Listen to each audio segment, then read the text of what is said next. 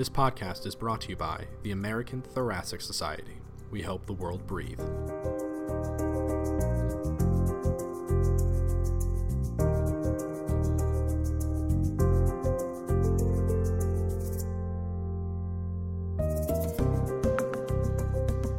Hello, everyone. I'm very excited to host the podcast for American Journal of Respiratory Cell and Molecular Biology, along with the RCMB assembly at the ATS. So our guest for today is Dr. David Dean. He's a full professor at University of Rochester in the Department of Pediatrics and Biomedical Engineering. David's a well-known name in gene delivery approaches using electroporation and in disease models related to acute lung injury. So, David, we would love to learn your experiences in both in science and as a career as a whole, and learn from your wisdom. So you could start by sharing some of your career progression and also the work done by your lab. Oh, well, thank you very much. It's a delight to be here. So my training is in microbiology. I studied bacteria as a graduate student and went on to look at viral assembly as a postdoc. And I was very interested in how molecules move across membranes, be it sugar molecules, transport into bacteria, and in viruses, how viruses move into the nucleus and how they get into cells. I got my first faculty position at the University of South Alabama in Mobile, and I went there to study viral assembly of a DNA tumor virus called SV40. And I was there for several months setting up my lab and looking at protein-DNA interactions and doing classic viral assembly experiments when I went to a Keystone meeting on nuclear structure and was really struck by the beauty of experiments that people were doing to look at how DNA, not how DNA trafficked, but how proteins trafficked into the nucleus, how the nuclear structure was set up, how different genes resided in different areas of the nucleus. And I went back to the lab and was energized by this meeting and started doing some what I thought were basic experiments to look at how DNA moved around the cell. I injected the SV40 genome into the cytoplasm of cells and began to look at nuclear import, and sort of accidentally made a finding that DNA gets into the nucleus of a non-dividing cell in a sequence-specific manner. And that really started a career where I changed focus, and instead of looking at viral assembly, looked at mechanisms of gene delivery, looked at intracellular trafficking of plasmids and RNAs, nuclear import, cytoskeletal movement, subnuclear structure. And then from there, started to move on to applying this to whole animal models and asking very simple questions as to how DNA delivery can be improved. From University of South Alabama, I moved to Northwestern University to the Division of Pulmonary and Critical Care Medicine there at the invitation of Yasha Schneider, and had a wonderful time applying our findings to the lung. We had developed some gene delivery strategies to the vasculature using electric fields, using electroporation in whole animals. And as I said, we had done this in the vasculature. And when we moved to Yasha's division, we started applying this to the lung and found that it was highly effective, and spent a lot of time there looking at using the techniques we had developed to improve gene delivery to treatment of acute lung injury. There was a large emphasis on the sodium-potassium ATPase, and we started working on that, delivering that using electroporation. We also started looking at the effects of mechanical stress on cells and how that affected the gene delivery process and gene delivery in the lung as well. From there, after about 7 years with Yasha's group, we had the opportunity to move to the Department of Pediatrics at the University of Rochester, which has a very long and vibrant lung group. And so we've been here for about the past 10 years. We've continued our studies on both sort of very basic mechanisms of gene delivery and also applied studies in developing our electroporation-mediated delivery for acute lung injury and ARDS. Over the past the 10 years since we've been here, we've developed a very strong collaboration with Gary Neiman at Upstate Medical Center in Syracuse. And Gary has a wonderful preclinical model for ARDS where he uses a two-hit sepsis and ischemia reperfusion model of ARDS in pigs. So we've used this model to further our studies on electroporation-mediated gene delivery of the sodium potassium ATPase in a large animal preclinical model with hopes of moving to patients.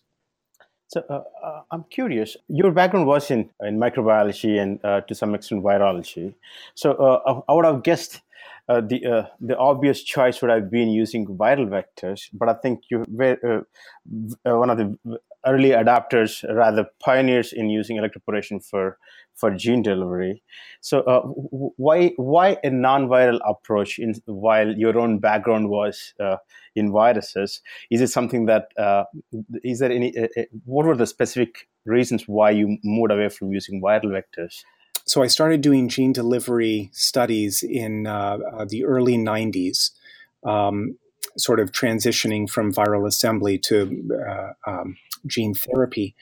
And this was about the time that a very significant event happened, which was the adenovirus induced death of a patient at the University of Pennsylvania.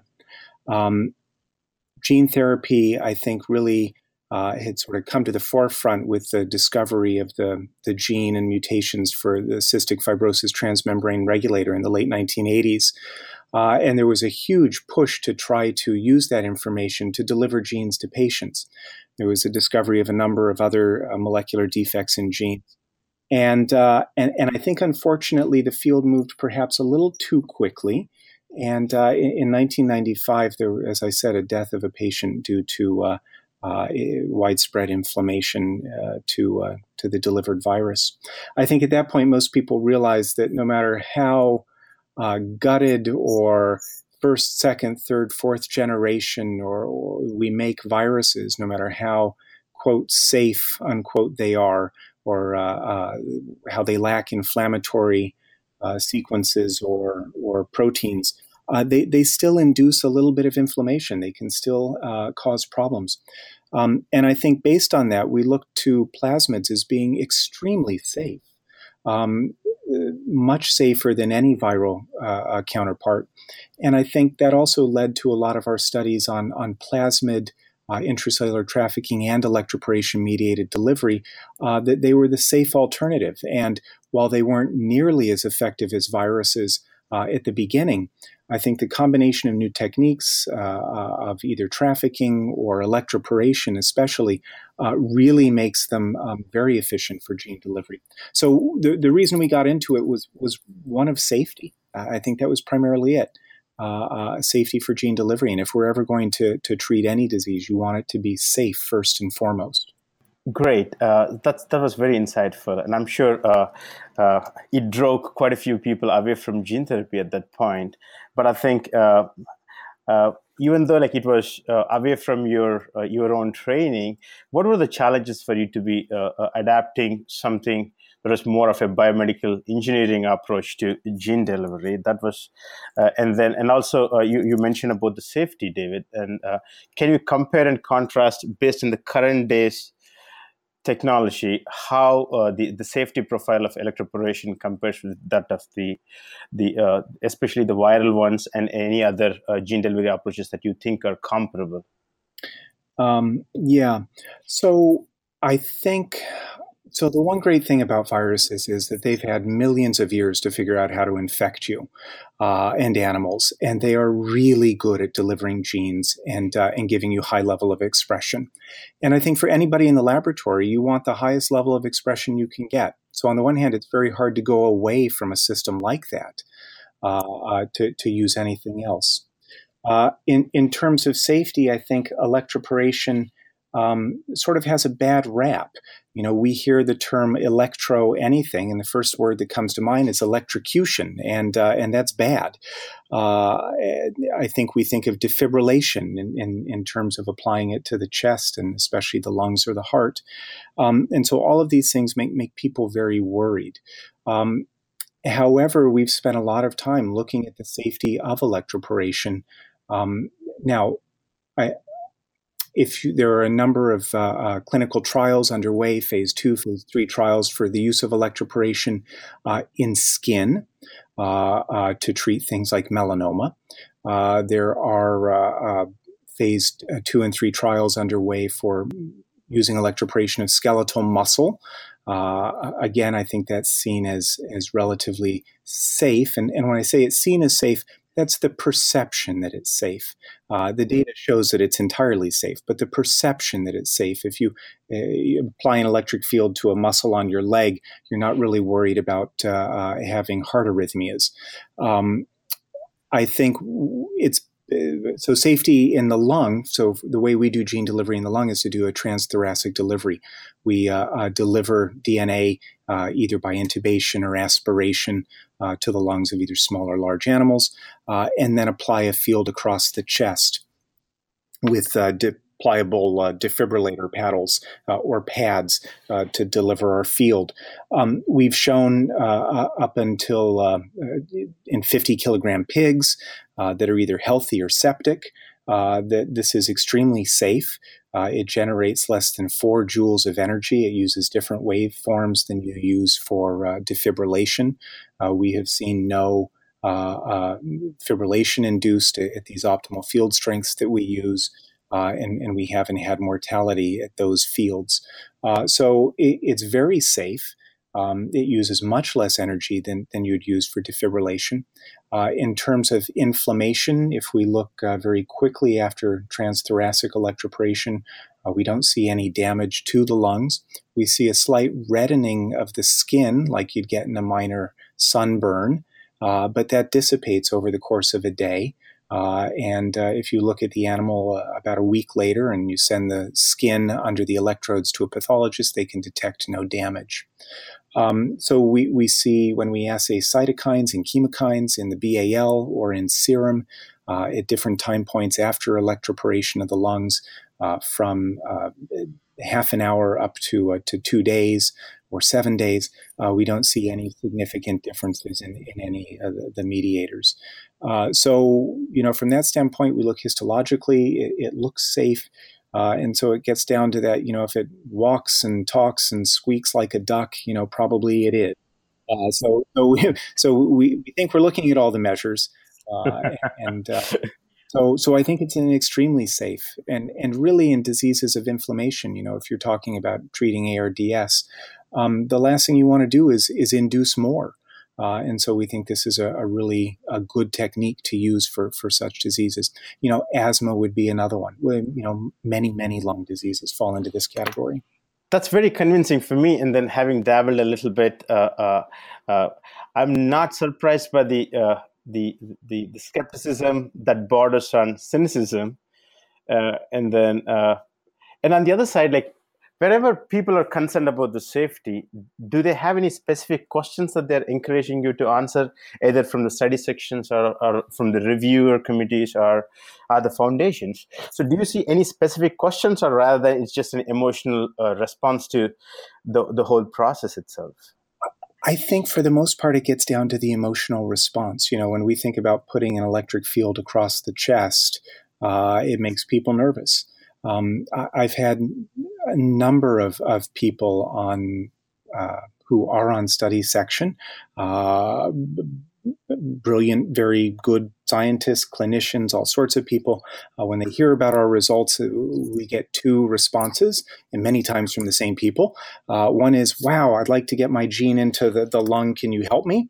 And the second one is, yeah, well, I'd like to get my gene into the lung, and that's great. In my mouse studies, this will never work in humans because humans are big, and if you apply a field across the chest, that definitely is going to induce damage or death. So, I think it really is a question of perception and emotional response. So this is one of the things that we've worked very hard to try to get a lot of data to show that it is safe, and that has driven a lot of our studies. You mentioned about the perception. So for perception, it's very hard. For an actual solid question, I think you can provide data that convinces. But I think for an emotional response, I'm not sure what would be an appropriate thing. But I think, are there any other evidences that maybe beyond lungs or beyond United States, are there any evidence that other countries or other groups, disease groups, have actually successfully adapted this and then have taken all the way to the clinic? So in other organs, definitely. Right now in Europe, the clinical standard of care for treating a number of tumors is to use electrochemotherapy. And that uses electroporation not to deliver genes, but to deliver chemotherapeutic agents that are impermeable to the cells, such as bleomycin. It works great. They use it for prostate cancer. They use it for breast cancer. And it is clinically accepted and a standard of care.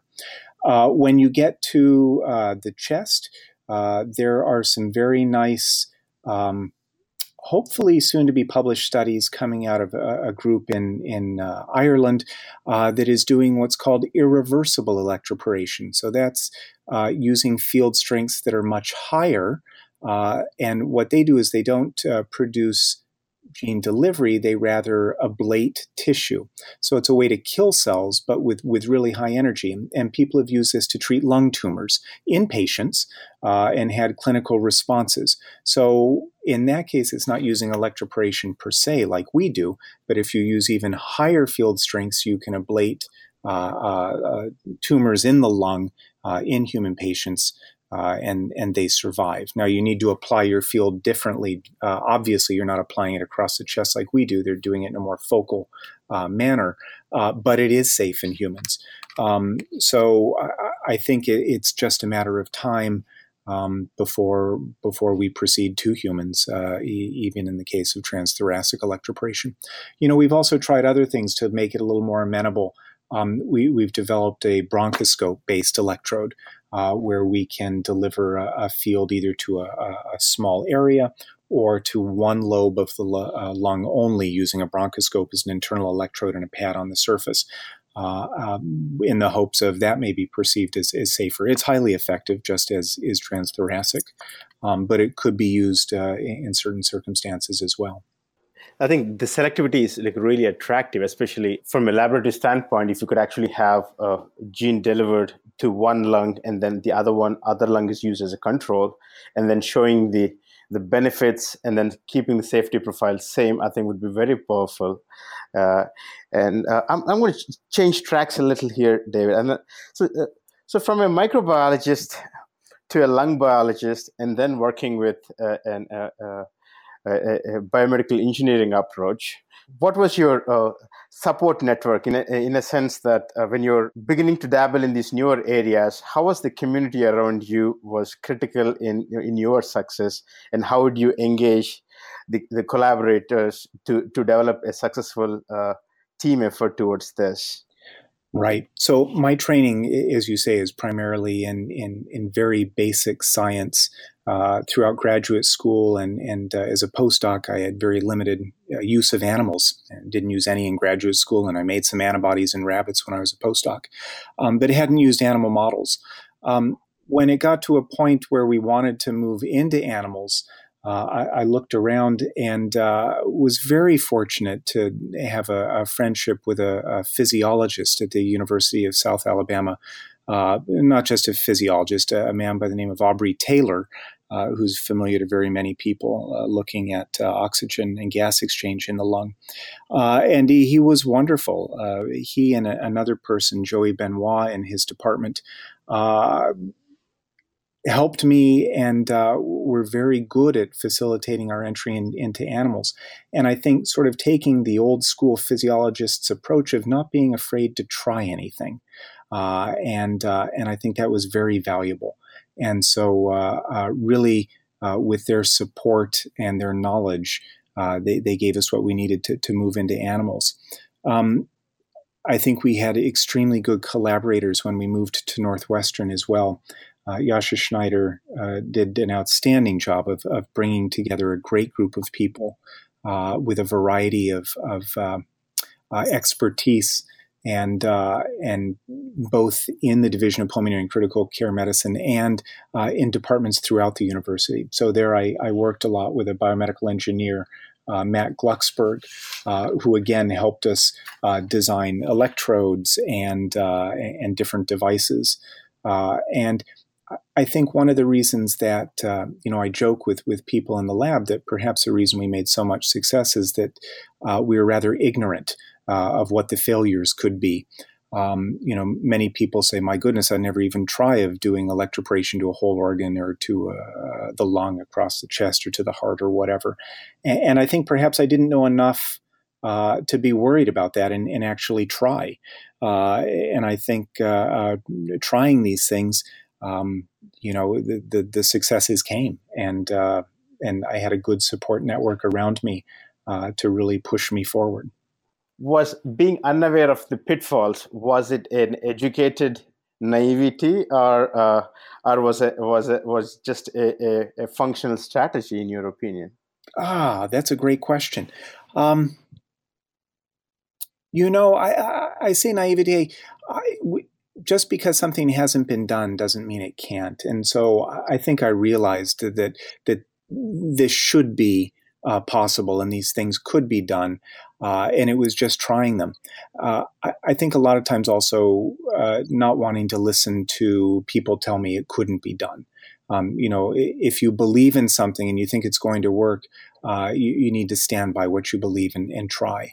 So I don't know if that really answers it, but I think that beautifully answers, because I think to some extent taking no for an answer when there is no evidence, and then and also being not compromising until you actually try something and then be really sure, I think says a lot for the approach, for the risky approaches, or at least perceived risky approaches that you take in. But I think from what I could gather at every stage, I think right from the inception, the reason you chose to use electrical fields was itself to improve safety, not because you wanted to try something innovative for the sake of it, rather than trying to find the best possible. I think that conviction to pursue something, even though it was like far from your own training, says a lot.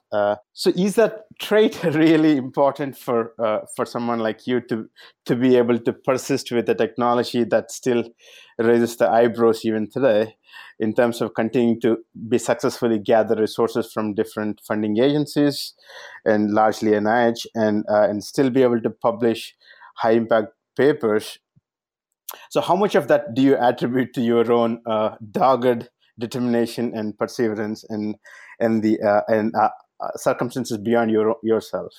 I think a lot. I think, I often tell students that, and other people outside of science, that, the perception is that scientists are very open-minded people that are very willing to accept anything new. And in practice, as we all know, because we've all submitted grants and we've all, had various words to say when we read our summary statements, it's not always the case that scientists aren't always the most open-minded people. And so it does take a level of persistence and perseverance to get what you see as good ideas or good techniques or good hypotheses across. And unfortunately, it takes a lot of, it really does take a lot of perseverance. There's an old story about Peter Mitchell, who discovered and came up with the chemiosmotic theory and hypothesis, and now that we take to be the central dogma for energy in the cell and in life. And nobody believed him initially. Nobody believed that chemical gradients and electrical gradients could be generated and were synonymous in the cell. And he even had a nervous breakdown. And yet he persevered, and in time, it's now accepted by everybody. So I think these things, and not to equate myself with Peter Mitchell by any means, but I think perseverance is a big thing, and you need to be persistent. So follow-up question for that is, so how do you gather grit? How do you practice grit in a way, and how much of it is to the support system that's around you? I think the support system is extremely important. I've been very fortunate to have wonderful colleagues at all of the institutions I've been at, a very good leadership as well. Going back to the University of South Alabama, my chairman, here was a man who hired a virologist to do virology and to teach virology to medical students and graduate students. And within 6 months, he got somebody who wasn't using any viruses any longer. And yet he was supportive of that. He was supportive of where the science was going. In Chicago at Northwestern, Yasha Schneider was always very supportive, especially in the light of people telling me that, well, your results are great, but it's never going to be translated to humans. And he was very good at telling me to persevere and putting groups of people together that made them realize that reviewers of grants are not always the ones with the perfect answers, unless, of course, they fund your grant and then they're brilliant. And I think here at the University of Rochester, again, I've had a good leadership from my division chief, Bill Maniscalco, for years, and the chair of pediatrics, Nina Shore, who just stepped down, who have been very supportive along the way. And every time we get, I don't want to say knocked down, but get confronted with comments that this won't move forward, or there are problems with this or that, back us, back our laboratory, back me, and realize that the data should speak for itself, and they've been very valuable in supporting us. So that's really great and fortunate in a way as well, because I think many times people tend to see that there's a lot of it takes a lot of energy to convince people around you, study sections and reviewers, because I think all the energies are diverted towards that rather than trying to advance what they really believe in. And that could be, to some extent, expression of frustration. But how did you, was it a conscious effort to educate people around you about your approaches and your pitfalls, and especially your chair, people in position who could actually be really important for continuing to pursue a challenging project, a challenging area? So what was your approach towards your leaders? Because I think all of them seem to be really great. So there's something that you must be doing that really convinces them that if David's pursuing it this way, there has to be some value, some potential in it. So how did you educate and generate support from all these chairs? Is there any particular wisdom that you could share? I wish there were something simple I could say. I don't know. I maybe it's a combination of personality and perseverance and being in the right place at the right time, meeting the right people. I wish I had a good answer, and I think we've been fortunate to meet the right people and to try to convince them one by one. And hopefully it spreads from there. I don't know. Yeah, I don't know if I can come up with a good answer for that. Sorry. No. I think you said, like you said, I think there is no simple answer to achieving success in some of these things.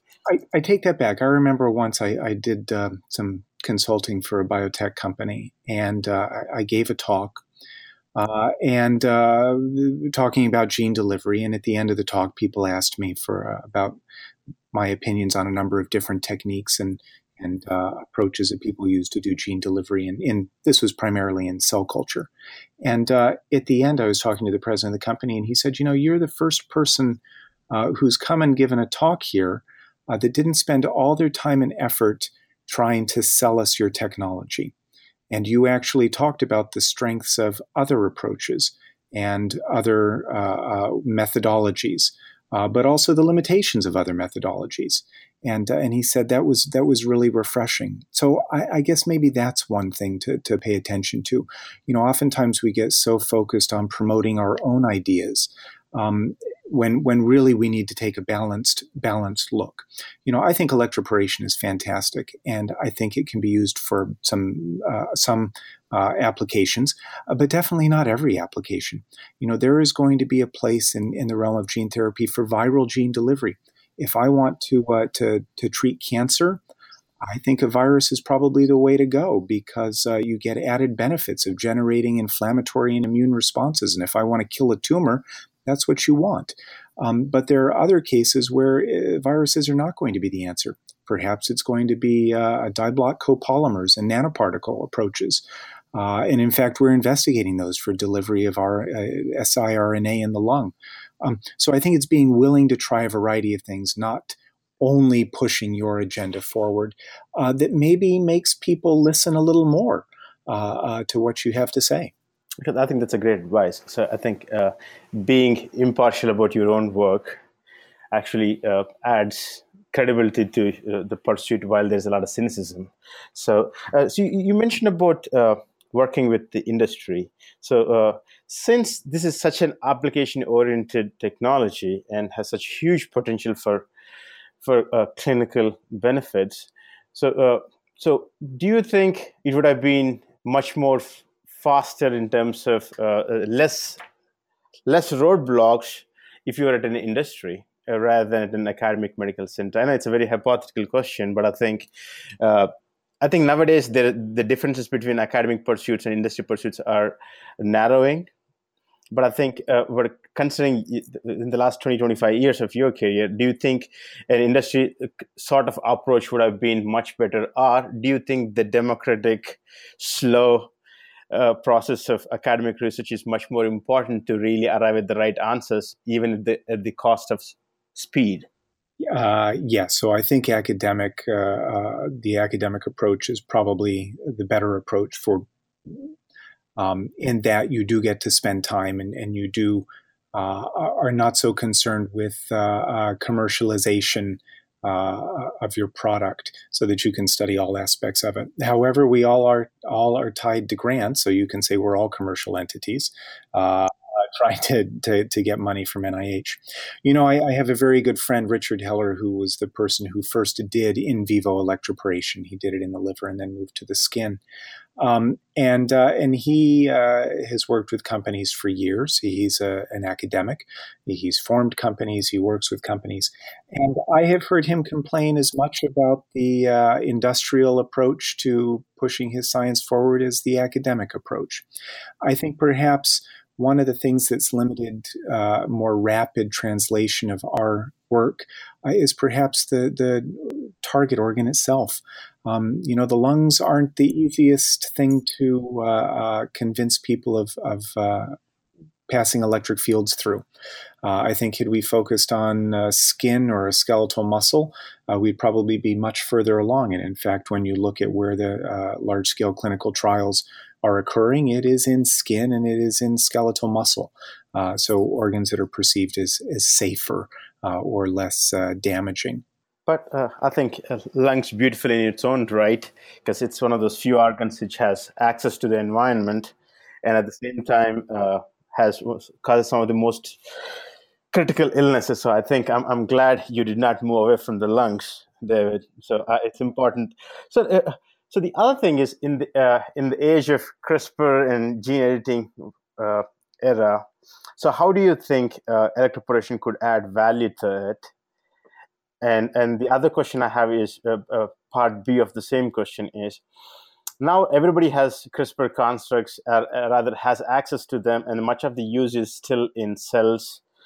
But do you think individual labs without an extensive expertise in delivery approaches could actually use electroporation and combine that with CRISPRs to really add a much more strong controls to the experiments and an improved level of research quality, especially in the respiratory arena? Yes, absolutely. So, electroporation, so while we've used it to deliver plasmids to overexpress gene products, we've also used it to deliver siRNA in the lungs. We've used it to deliver, in collaboration, guide RNAs to the lung for CRISPR use. We've used it to deliver Cre recombinase plasmid to floxed animals to create knockouts. So, I think there are as many applications as you can think of. And I think the nice thing about electroporation is that it is safe. It is easy. It is exceedingly inexpensive. All you need is a pulse generator, which can be had for $4,000 to $6,000, and an animal. If you're putting in DNA or RNA, there's nothing special about it. You just have to have purified constructs, and you put it in a little saline, and you're done. So it's, I think, if you've got the imagination and the time, I think it can be used for anything. And I think, especially in CRISPR technology, it could be very, very valuable for in vivo applications. So that's really promising.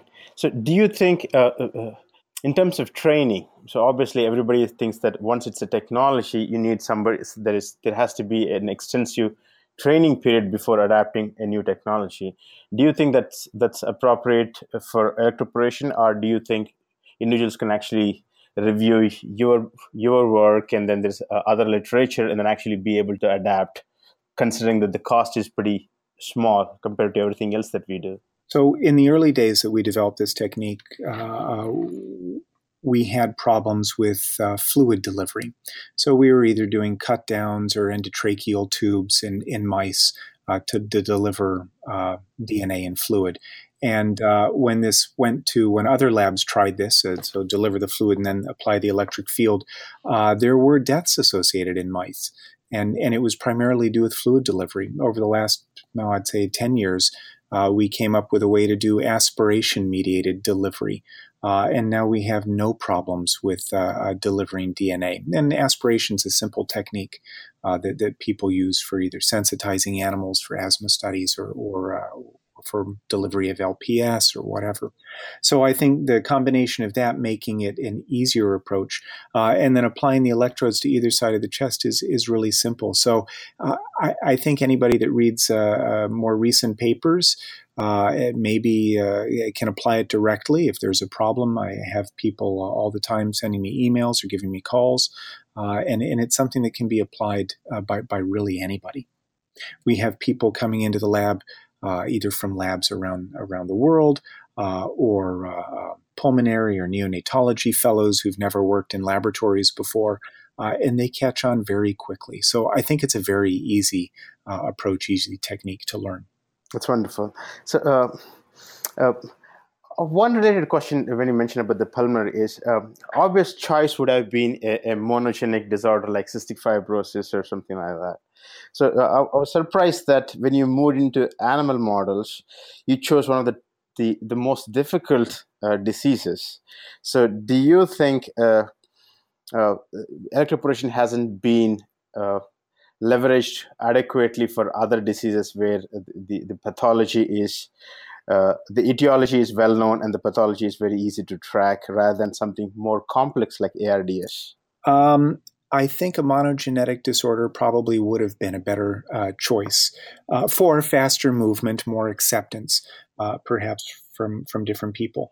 The reason we chose ARDS was really because of our move to Northwestern and Yasha Schneider's ability to convince us that this was a really important disease, which he is right, and he did a great job of getting us involved in that. So I credit him with that, and I thank him greatly. I think one of the problems with electroporation is that before people ever think of doing any type of in vivo electroporation, they have experience electroporating cells. And when you electroporate mammalian cells in a cuvette, you get a lot of cell death. And I think people say, oh, well, I've electroporated cells before and they die. And so why on earth would I try that in vivo? So I think we're sort of combating that idea as well. And that has perhaps been why it's slow to be picked up by a number of labs for different diseases such as CFTR or cystic fibrosis or alpha-1 antitrypsin deficiency or so on. But I think the kind of progress that you guys have made in ARDS speaks that it's still trackable, and then hopefully it would advance into clinical testing, hopefully soon. So, so I had these questions about your career. So since you had a lot of transitions and immense success, this is a wrong question to ask, but still I'm going to still ask. So what would be one thing that you would do differently at some point in your career, and then why? That's a hard thing, and I don't know that I would do anything differently. Every place I've been surrounded by really supportive people. I often think I see older faculty who've been at an institution for 30 or 40 years, and I think would I have been better off doing that? And then I look in the places I've been and how much I've gained from each of the institutions and the people there. And the answer is no, I wouldn't have gained anything. Would I have worked on a simpler disease? No, I don't think so. ARDS, I don't want to say it's a wonderful disease, but it's such a I hate to use the word beautiful disease, but there's so many aspects of it that are just intriguing and complex, and that complexity is so exciting. So no, I wouldn't work on anything else. I'm very fortunate that our lab has both very applied studies developing gene therapy for ARDS in different animal models, as well as very basic cell studies doing mass spectrometry and biochemistry and a lot of molecular biology. So I get the best of all worlds. And I really can't think of anything I would want to change. That's really great, because I think nothing beats total satisfaction about how your career has progressed. So the last question I would like to ask you, David, is what would you like to see accomplished before you retire in, say, 2 or 3 decades? No, I don't like the 3-decade thing, but I think what I'd really like to see is I would like to see gene therapy be successful. Especially in the lung. We have so many diseases that are really amenable to gene therapy in the lung, and I would like to see success. In the last year or so, we've seen a couple FDA approvals for gene therapies in the eye, and that's so exciting and is energizing the field of gene delivery and gene therapy. And I would like to see it in the lung. The numbers of patients that would be affected are huge. We have a number of diseases that just really aren't amenable to many other treatments. Would I like to see electroporation be used to treat ARDS? Absolutely. But if it doesn't come to be, if we can have any other gene therapy developed, that would make me very excited. And realizing that, everybody contributes to the success of science, and in a small part or a large part. And just to be part of that process is very rewarding in itself. Absolutely. So really enjoyed learning your experiences, David, and then hopefully it would help not only many listeners, fellows, and junior faculty learn from your experiences and get excited by your passion. So that's the hope. So thank you so much for taking time to talk to us. It's wonderful to learn your work and your approach. So delighted. Thank you. Thank you very, very much.